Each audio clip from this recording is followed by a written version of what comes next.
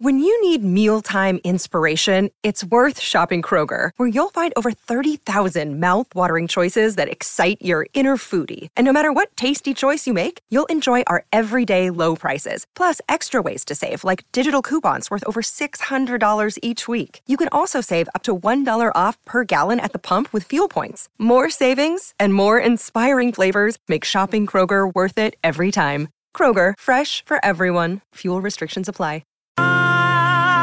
To see the hang-ups we have today, that we need to fight for liberty. Lift yourself up on your feet. Lift yourself up on your feet.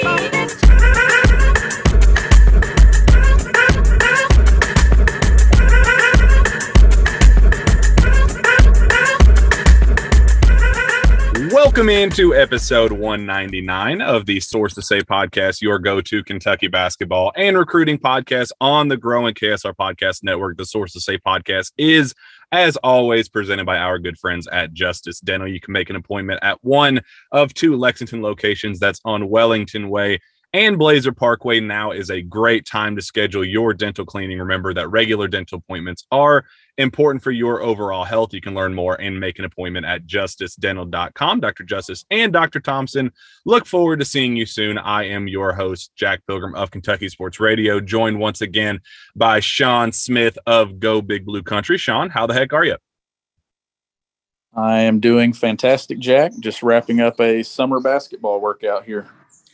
Well, as you are wrapping up a summer basketball workout there, John Calipari is adding another piece to his summer basketball practices there at the Joe Kraft Center in Lexington. Ugonna Kingsley Onyenso is a Kentucky Wildcat, choosing the Wildcats over Tennessee, Oklahoma, and Oklahoma State. Sean, this is one that has not been a huge secret for a few weeks now. I think it's been very clear that Kentucky is the place where he has always wanted to be, and today he finally makes it official. He reclassifies into the class of 2022, joins the likes of Cason Wallace, Chris Livingston, and Adu Thero in Kentucky's class of 2022. And now a deep roster gets even deeper as the team gets ready to head to the Bahamas and gets prepared for the upcoming 2022-2023 season. So, Sean, let's jump right into it. What are your initial takeaways with Kentucky's new addition? I think it's a big deal. I think it's huge. Anytime you can add a 7-foot frame with a 7'5" wingspan to your roster, regardless if it's in August or if it's in October, you're getting a piece that can help you, whether that be in practice to work against Oscar Tshiebwe and give these guys an elite rim protector there. We're talking a guy that his frame, and you can see whatever that frame is now, what it's going to be down the road is going to be even more impressive. The big wide shoulders, the elite athleticism above the rim. Like you're adding an elite piece and a proven rim protector that is going to help you out, whether he plays significant minutes now or if he's just there as a practice body to help get himself ready and get your team ready too. But I think getting on campus now certainly helps him a ton. Yeah, and I think that was Kentucky's goal. That was John Calipari's goal when they had these early conversations about reclassifying to the class of 2022.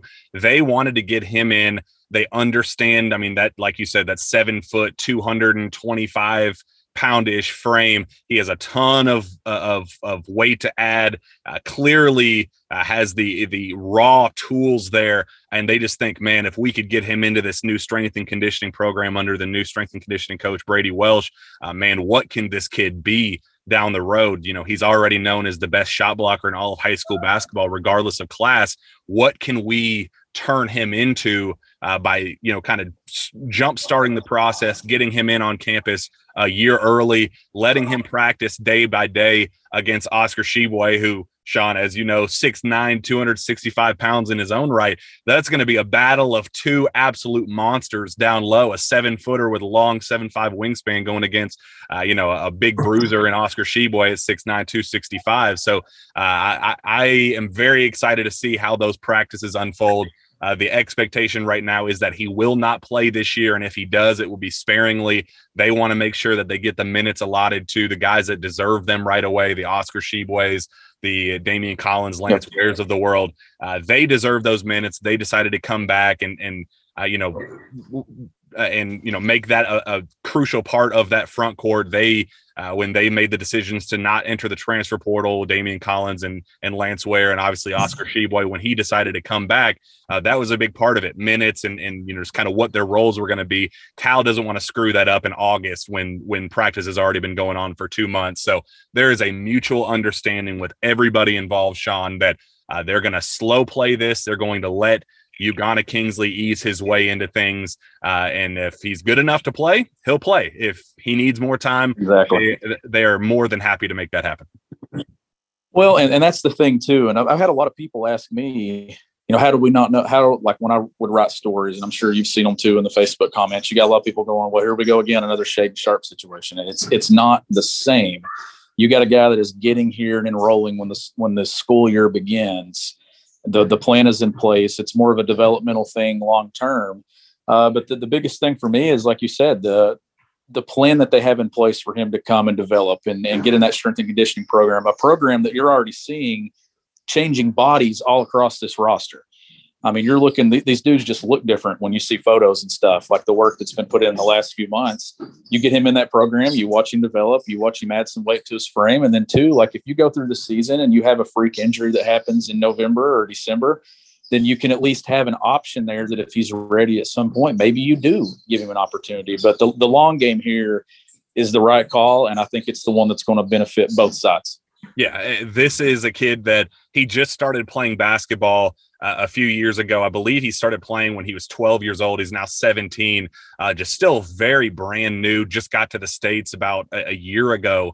This is a kid that knows exactly where he is in his development. He knows that, yes, I am a truly elite shot blocker. I have truly elite defensive potential. The timing is there. He can block with either hand. He has all of the instincts and the raw tools necessary to be an elite defender.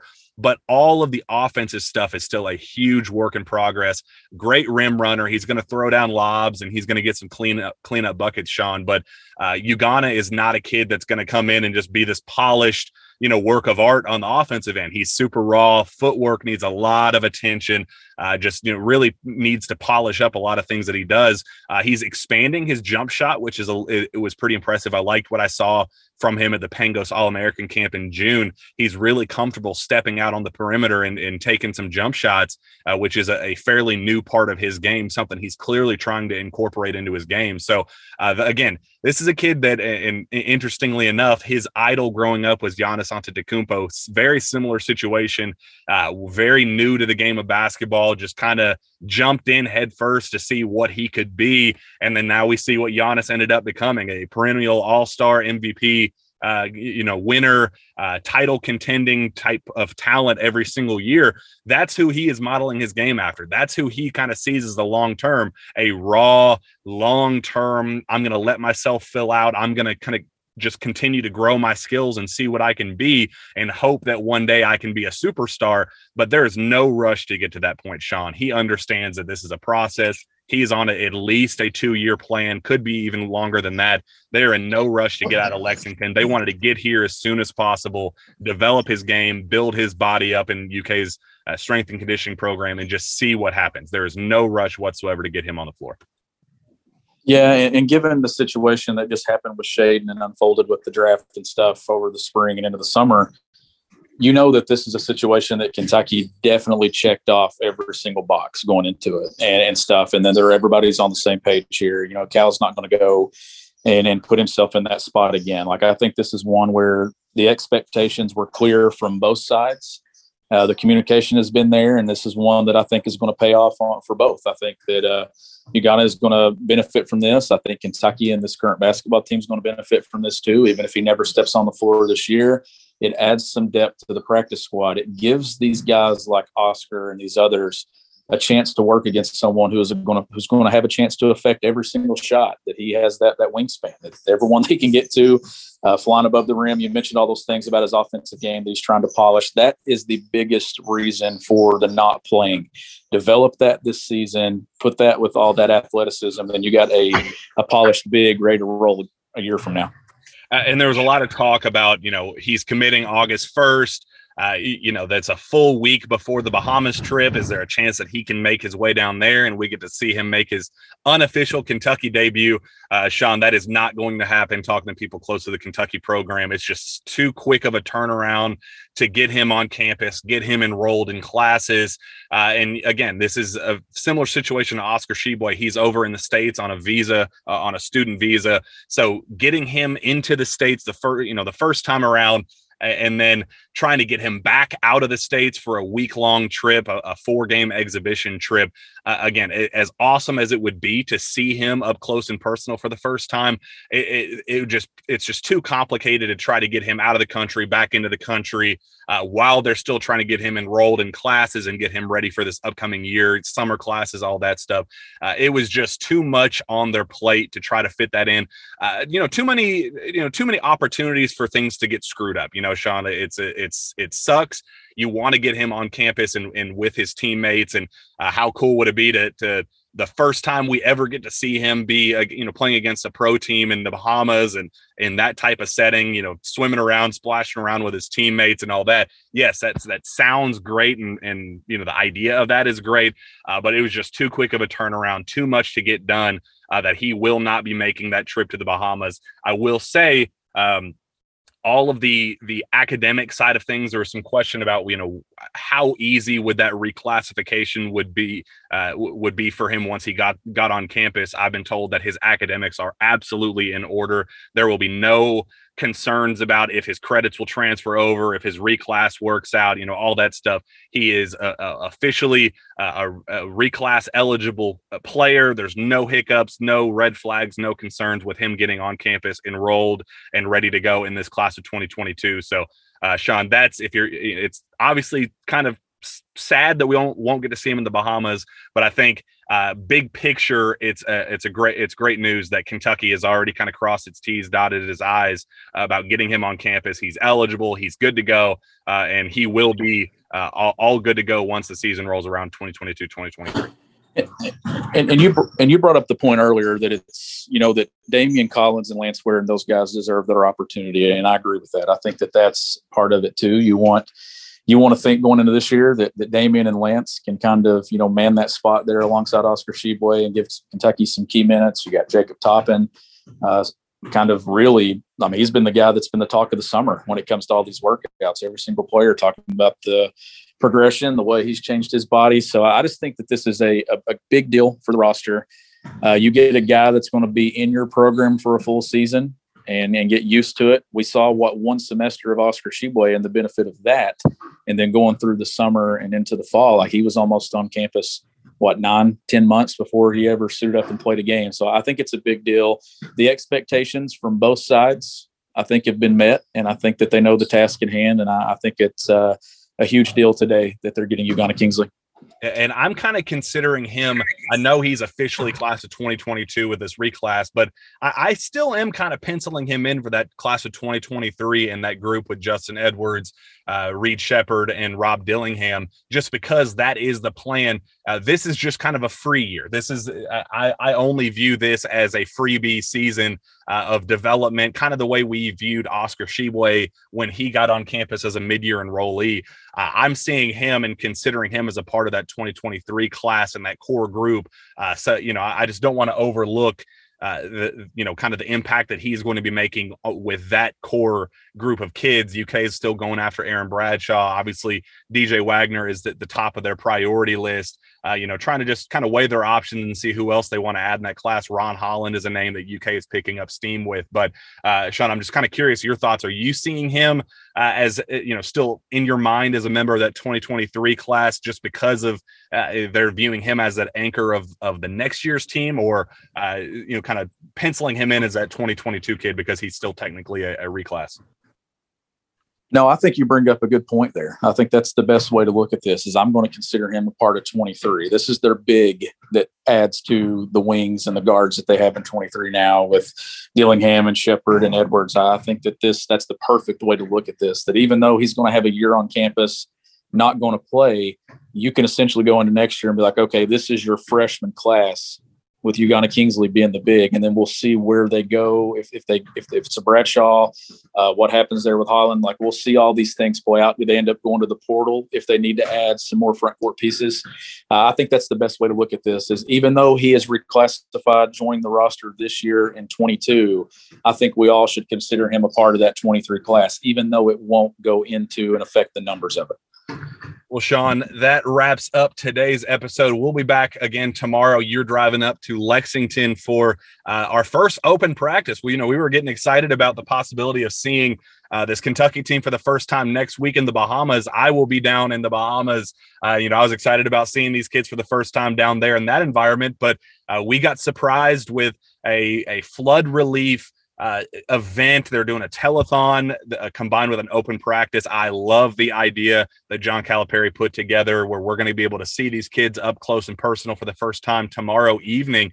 So Sean, I'm excited. I know you're going to be there. I'll be there, and we'll do another practice kind of breakdown, our first look at this team and kind of what that entails, and just kind of how excited we are about this Bahamas trip. So we're going to get another special edition of the Sources Say podcast again tomorrow night after the open practice. So I know that's something that you're very excited about as well.